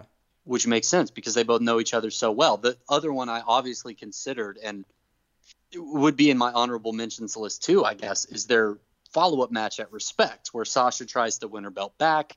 They have that Iron Man match. Yep. That's the famous moment, where she makes Izzy cry in the front row. Like, there's a lot of really iconic stuff in that match, but it's not on the same level. For one thing, like we talked about with the Punk match, like a 2 out of 3 falls match in 90 minutes feels earned. An Iron Man match where the score is like 4-3 after 30 minutes doesn't feel earned, especially when you watch them in this match wrestle for like 20 minutes and only get one fall. Like it's good, but it's a lot more dialed up. It's a lot like more intense, but less earned. And it's not as good as this one. And you don't have that dynamic of, can Bayley get over the hump? Can she retain? Yeah, that's interesting. And you want her to retain, but it's just not the same as that mountaintop moment. So for that reason, that's my number 3. Yep. Great pick. Cool. Okay. So like I said, home stretch here, and I might not talk as much about these as I did the last two, because if you know anything about me, you know what they are. Number 2 is The Rock and Hulk Hogan, WrestleMania X8. Once again, I kind of thought this might fall. I wasn't sure what was going to happen here, but I've talked about this match before multiple times, including that WrestleMania episode. It's just the purest sports entertainment pro wrestling that could ever exist. It is 2 absolute titans doing like whatever the opposite of Punk and Chris Hero is on the biggest stage of them all, with like the most cartoon character moveset, with 100,000 people losing their minds, and it's awesome. It's so great. The best, and I didn't take a ton of notes on this because we all know how I feel about it, and I've talked about it ad nauseum in the past, but I have this quote from Jerry Lawler. As they square up, he just says, "We will never see Tyson and Ali. We will never see Babe Ruth and Barry Bonds, but we will see The Rock and Hulk Hogan only at WrestleMania." Yep. That is a call. And that match and that moment, like you talk about the intersection of wrestling and real life. They didn't get really meta with the storyline here, but you watch this match and you know, as The Rock tries to knock down Hogan and Hogan starts shaking and shaking and shaking, and he stands up and he starts wagging his finger. You know, there are people in that building watching that match who in 1994 honestly thought they might never see Hulk Hogan at a WrestleMania match again. Yeah. Because WWF was going to go out of business. Like, that is a decade of like childhood hopes and dreams and fantasy booking and, late night staring at the television and crying when he loses to Andre the Giant or whatever. Like, that is all of that brought to life one more time for an entire generation of people on the biggest stage of them all. And it's the dumbest thing in the world. It's the most like pro wrestling, like video game logic that he can Hulk up and just become impervious to pain and you can't touch him and he rolls through you. But it's awesome. It's the original, sports entertainment guy, and he knocks it out of the park. And The Rock with the rock bottom and the people's elbow and those facial expressions, like it's 2 of the best, and I mean this as a compliment, the best cartoon character wrestlers on the planet. Yeah. You're right. The perfect like time in their powers for them to overlap. The biggest show in front of the hottest crowd you've ever seen. This is one of the first matches that I will always point people to if they've never seen a wrestling match before. It's perfect. It's absolutely perfect. Well, the whole other aspect that I don't think you even mentioned is the fact that they do the switch heel babyface midway through the match. Yeah. And that is not something that's easily done. It was not even planned to be done in this match. And the only other example that even comes close to this was Stone Cold Bret Hart WrestleMania 13, which but it was designed to happen in that match. Right. That was planned. Bret Hart was gonna be more the heel, and they were gonna start to get Stone Cold over as more of a babyface. Like that was the plan. As far as I know, that was the goal. Right. Yeah. No, it absolutely was. This was not. This was Hulk Hogan is the big bad heel. He left the company, joined the competition, was even the biggest heel there. No, you hate him. He's coming back over. Don't let him back. He's the big heel. Rock is your favorite golden child of the past 5-6 years. He's everyone's favorite because, he's the greatest on the mic and can run circles around everyone. That's what this match was. And then, I don't know, because WWE is incredibly brilliant, it never crossed their mind that we have Hulk Hogan back at a WrestleMania for the first time in 20 years. Or no, in 10 years.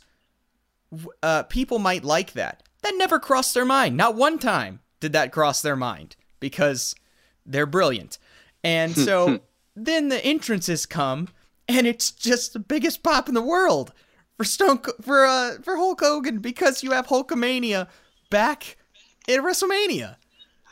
And immediately Stone Cold, I keep saying Stone Cold for some reason. Immediately The Rock and Hulk Hogan realized that, and so a good third of the way through the match, Rock's just like, well, all right, we're gonna go with this. So he just slowly starts, again, very, very Cody-like, just slowly starts to do these little heel tactics, and Hulk Hogan just slowly starts to do some Hulk stuff. To then by the end, they're just like, Rock's just like, screw it, Hulk up, like you got to do it, like we got to do it. Yeah, and he does it, and it's perfect, and it's amazing, yeah. And The Rock still wins because, of course, I mean, come on, I mean, it's of course The Rock has to win, but it's just, it's so good. You have Hogan. Hogan doesn't he? He kicks out of the people's elbow, doesn't he? He kicks out of the rock bottom. That's what it was. Yeah. Finishes that's the what match, it was. So I knew the people's elbow finished it, but I couldn't remember if he did. Yeah, I don't think he kicks out of it before. Yeah. But you just have all that. It's brilliant. It's some of the best in-ring decision making by two performers in history, and WWE had absolutely nothing to do with it, which makes me like it even more. And and so no, I love it. It's perfect. It's wonderful. It's one of the greatest WrestleMania moments ever, and I mean nobody's gonna argue that. And I'm really glad you pointed all that out because I knew all that, but sometimes I think I can fail to articulate it because I think about it so much. But like that is why that's the match that I will always try to show people because like oh it's fake. No, like we all know it's fake, and in this moment. These two performers, like that stare down is amazing because you can see it in both their eyes. They're like, okay. So this might be different. Like you can see all of that in their eyes, and they work out live and on the fly in front of 100,000 people or, whatever. Yeah. Exactly what they're going to do. They're feeding off of the crowd. They're feeding off of each other, and they're just winging it. And it works. Yep. Not only does it work, it's perfect. And it only works because we all we know what's going on and they're not actually fighting. And that's why it's so great because they can engineer this whole thing. And yeah, like you said, the moment where it's subtle for a long time. And Hogan is still doing heelish things too. But Rock is getting, more and more stubborn and plotting. And that moment where Hulk finally starts shaking his head on the ground and pounding his fist and then stands up and wags his finger at him, that's the crescendo. The coin has completely flipped. And it's so beautiful. And it's, the Stone Cold thing with Bret Hart, also great. Yeah. But was also supposed to happen and ends on a very, he passes out and technically loses. Bret Hart wins, whatever. this is such a moment of like actual real life joy for all the people in that stadium to see their childhood hero come back and do it one more time. Even if he doesn't win, like it doesn't matter because you got to see him Hulk up at WrestleMania one more time. It's so fun. And then what happens after the match? Well, I quit watching for the sake of time, but after the match, the NWO comes back out and tries to go for the beatdown, do they not? And Hogan fights them off and turns his face. Yep. And then he stands in the ring, The Rock leaves, and Real American plays over the speakers as Hogan is posing for the crowd. And it's awesome. It's funny. It's fun to knock on Hulk Hogan because there's, like actual bad things about him as a person and as a performer. But boy, when he nails it, we talked about this last week, like, you get why he's Hulk Hogan. Like, he nails it, he nails it. And that was like, you think about like the garbage ending of something like WrestleMania 9, where he came out, challenged for the title after the main event and won it in a minute. And you're like, that's one of the stupidest things that's ever happened. Like, even in his wildest dreams, I don't think Hulk Hogan could have imagined how this WrestleMania X8 match was going to go. Mm-hmm. Yeah, no one could. It's awesome. And that improvisation, like you said, is just chef's kiss. That's what happens when you have two of the best of all time in the ring, in the biggest stage. Mm-hmm. They're able to do that. Do you think any person in WWE could pull anything like that off now? No. And you know why? Because they don't know how. Because they've never been allowed to do it. Maybe one day we'll get to see that happen again. Who knows? All right, so let's bring this home. I've waxed poetic long enough. We're going to see if we can make this quick and dirty. If you know me, you know what this is. CM Punk, John Cena, Money in the Bank, 2011. It's my favorite wrestling match of all time. It's the best wrestling story of all time. It's the best wrestling match of all time. We talk about this a lot, like throughout this list, and I bring it up a lot anyway, but like the best wrestling stories are the ones that can tap into real life in one way or another. Like Daniel Bryan, Mick Foley, not good enough to be champion, right? Bayley, she's a nice person. Nice people can't get ahead in this business. That's the drama. The reason things like Mick Foley and Daniel Bryan especially resonate with us is because we know, like, the greatest truth of this fake sport is that Vince McMahon doesn't care about our favorite people. He's going to pick what he thinks is best for business. He's always going to put the company first. He is always going to screw over the stars that we love and want to see more of. And everything about this match is so hardwired into that reality that they tell the perfect wrestling story. The pipe bomb, one of the greatest promos in wrestling history. Hey, can I just piggyback on the John Cena thing?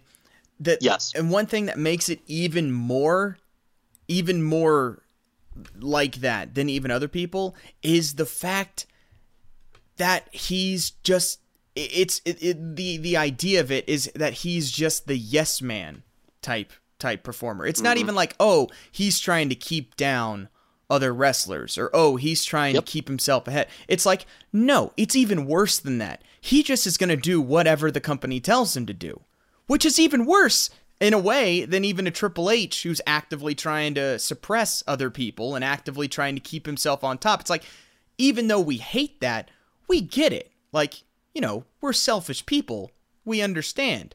Cena's is even worse. It's almost like, and again, this isn't true, but just the idea of him, it's almost more, oh, I just don't care. I'm the company guy. Whatever will help the company. I'm all for it. And that's almost worse than even being selfish.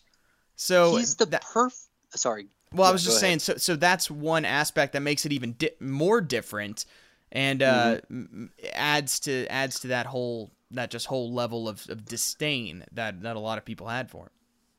Exactly, and he's the perfect foil. Yep. For a match like this, because he's not a sniveling, he's not Ric Flair. He's not the sniveling, conniving, like cheat to win heel. Mm-mm. He's just a real good wrestler, and he's going to beat your favorite guy. And it's not personal. There's no beef. Yep. He's just good. He's better than your guy. Yeah. He's the Yankees. That's what he is. They say that in the video package. Like, I got a little ahead of myself here, but the pipe bomb promo is one of the greatest promos in wrestling history. Yep. Because it's all real. And in retrospect, looking back on it and realizing that Punk would eventually actually quit the company, because of all the things he lined up in that promo, that just makes it even better. The build to this feud, the things he says to and about Vince McMahon and to and about John Cena, he tells him, he's like, I don't hate you, John, but you've become everything you said you wouldn't be. You're a dynasty. You're not an underdog. You're the New York Yankees. Yep. And he's right. Because John Cena's never really been a heel, not since the very early days of his career. He's just this superhero, ridiculously good-looking, ridiculously chiseled, always winning wrestler, and that in a way is so much more infuriating when you want to see guys like Punk get a win than if he were just cheating all the time. And it's so many little things too. It's the fact that he's always in the main event, even when he's not champion or even in a champion match. He'll be in the main event over the championship match. He'll enter last even when he's the challenger. The champion will have to enter first. It's like all these little things that make it even more so than even just the major things. It's the little things that just keep adding up for a 10-year stretch that we're able to build up to that. And they aren't. That's not booking. That's not Vince saying, No. WWE is not really smart enough for that. No, well, that's what I'm saying. That is the great inescapable truth of pro wrestling. This is Vince's guy, and he's going to make it all about his guy, whether you like it or not. That is the reality behind this entire feud and this entire match. Mark, I've talked about this before. The entrance to this match is the best thing that's ever happened in professional wrestling. Punk's entrance, the way the announcers describe it, the way John Cena enters, the way the crowd is losing their entire mind. It's all perfect. The commentary for this couldn't have been scripted any better. And I don't know if this is them working off bullet points, but if somebody sat down and wrote everything that they say word for word at every point in time, it's perfect. I can almost quote it. The way Punk plays off the crowd, and they give him time to hype the crowd up, to hype them up, to stand on the turnbuckle and say, "What's my name?" and pound his chest. And then he sits down in the center of the ring, just crisscross applesauce, and just waits like total zen. The juxtaposition of everything going on there, that he is the eye in this storm. And then he stands up again and starts pumping the crowd up like they just let it breathe. And they let it come in wave after wave after wave. And John Cena, he plays this part perfectly because he knows if he came out and he played a heel, he would ruin it. The best thing he could possibly do is be John Cena. So his music hits, he walks straight to the ring. And I've told you about this before. I know I've talked about it, but Michael Cole has probably the best call of his life. Says there was no salute to the crowd tonight from John Cena. Because tonight, John Cena is in enemy territory. Everything they say is perfect. Jerry Lawler doesn't say anything stupid and distract from the moment, right? Like, he's making quips because he's Jerry Lawler. And even his quips are muted because Jerry Lawler is scared because the WWE title is about to be stolen. Like, you get that sense. Everything about this. Booker T, he's not as bombastic as Jerry Lawler. He's also scared because he's a company man now, and the WWE title is about to be stolen. And then, with all of this build and the feud and the promo and the video package and the entrance and everything, they go out there and they have the best match in modern WWE history. Do you know the last match before this that got a 5-star rating from Dave Meltzer? Like, you mean the last WWE match or correct? Last yes, any yes, match? Yes. No, the last WWE match. I don't know. I can't imagine he's given more than 2 or 3 matches ever in the history of the company 5 stars. So I don't know. We'd probably go back to like Hogan Rock. Oh, no. Bret Hart, Steve Austin. Oh, okay. WrestleMania 13. 1997. Yeah. Was the last time WWE put on a 5-star match. And, there's some subjectivity involved in this. No. Hang on. No. There is not some subjectivity involved in this. There is only subjectivity involved in this. Meltzner's word means very, very, very, very, very little than it ever should. And I'm completely over any Meltzer things, but unfortunately, enough people care where it still has to be mentioned. But but that's not to take away from your point. I don't mean to step on your point because your point is very valid. No, that's fair, and I don't mean that. Well, that was my point. Like, Dave Meltzer's not the authority on anything. If you love Like I said, Rock Hogan is number 2 on my match. I don't care what he gave it. It doesn't matter. It's still a great match. But like, just to give you some indicator of like whatever the only standard of objectivity this industry has, which again, I disagree with them on a lot of stuff anyway. 1997 to 2011. And Punk and Cena go out there and they put on a 5-star match. The next time he would give a WWE produced match 5 stars for like in-ring technical excellence was NXT TakeOver Philadelphia in 2018 when Andrade fought Johnny Gargano for the NXT title. That's an absurd drought. And again, subjective, yes, but that just proves like how good these two were in this moment. Not just in the build, not just in the entrances, but that like the guy who infamously loves Tokyo, loves Japanese matches way more than WWE matches, looked at this and was like, that's as good as it gets right there. It's perfect. And they play off each other so well. They are the perfect foils for one another. Like I said, this doesn't work if it's like, you know, Baron Corbin or like a heel Seth Rollins. This doesn't work if it is any chickenish sniveling cheat to win heel. The finish of this match comes when Vince McMahon comes in, tries to screw Punk out of the title, and John Cena says, absolutely not. Best man's going to win this fight. Because he's not he's not going to cheat to win. That's why we hate him so much, because he's just that good. Yeah. That's what makes this work.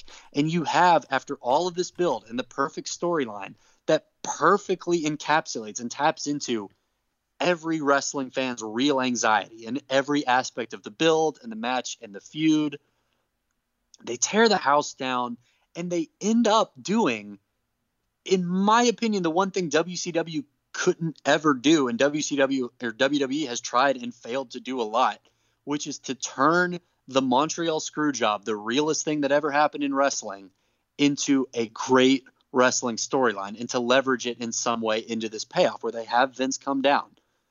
Cena has Punk in a submission hold. Vince looks at the dude and says, call for the bell. Yeah. Now, they've faked screw jobs 100 times in wrestling, but they built this so well and they emphasize so much. They're like, this is Vince McMahon's company. This is his father's company. This title is everything to him. He will do anything he can to keep it here. And you know that's true because he's already done that for real in real life. We've seen this happen. So as well as they've built and knowing everything you know about Vince McMahon, even though you know wrestling is fake, in that moment, he would do that. He would totally do that. Yeah. It's real. You know it's real because they've tapped into that too at every stage in the process. They've taken a real thing that you have as a wrestling fan and they have channeled it into this story and they tell it perfectly. And there's no screw job. There's no funky finish. Punk hits his finisher. Well, it's right. Well, it's, you know, there's no, he doesn't cheat to win. Can we put it that way? Yeah. He doesn't hit him with a chair when the ref's not looking. He hits him with his finisher. Yep. Clean as a whistle. Commentary is doing a great job pointing this out. They're like, look, at this point, it's just a question of who's going to be the first man to make a mistake. Cena makes the mistake. He rolls back into the ring. He's not ready for Punk. Eats a go to sleep. Eats a pin. Punk wins the title. The crowd goes absolutely nuts. And then just for the cherry on top, Alberto Del Rio comes running out. And you're immediately like, oh, no, we had a good thing. You're going to ruin it. WWE stealing, you know, Money in the Bank, ruining the babyface's moment. No, Punk just knocks him out. Just instantly. Takes the title, runs for his life, blows Vince McMahon a kiss through the crowd, and flees the scene. And the show ends. And it's perfect. Everything about it's perfect. Every aspect of this fight and this feud ties exactly into some real life anxiety you have as a wrestling fan. It piggybacks perfectly on like the actual real truth of wrestling, which is Vince McMahon hates your guy and doesn't want him to win. And for one night and one match, they give you what you want and they knock it out of the park. Yeah. And much like Survivor Series, we're not going to talk about what happened after that because nothing happened after that. Right. It's just done. That's the end. Right. The one thing though I will say that drives me crazy about this match. So, you know, Punk wins, and then McMahon is just sitting there with his wonderful McMahon shocked face, and and then comes immediately down and is like, bring out Alberto Del Rio. Come on, bring him out here. Harris, have you ever seen a more goofy and pathetic looking run in your entire life. No, he's just... It's the stupidest looking thing I've ever seen. I mean, he's already a stupid looking person. I'm sorry. Right, Alberto Del Rio is a dumb, lanky, big, weird looking guy and is one of the several reasons why no one ever gave two craps about him, no matter how much WWE tried to. Mm-hmm. Very impressive, and I felt bad about hating him because I'm like, he's clearly very good, but I just never cared. Anyway, it's the most unathletic, goofy look. He has this face like he's a cartoon villain. Well, he's clearly panicked too. Like, it's not like in kayfabe, he's freaking out. Yeah, but he's got this like scowl, like he's in some cartoon movie and he's the bad guy, and is clomping out like a mentally slow horse down to the ring, and then just gets kicked in the face just immediately, which is one of the most satisfying moments ever, just because of how stupid he looks coming out there. You're just like, yes! Yeah, exactly. Well, Stay down! I don't want to see you run anymore.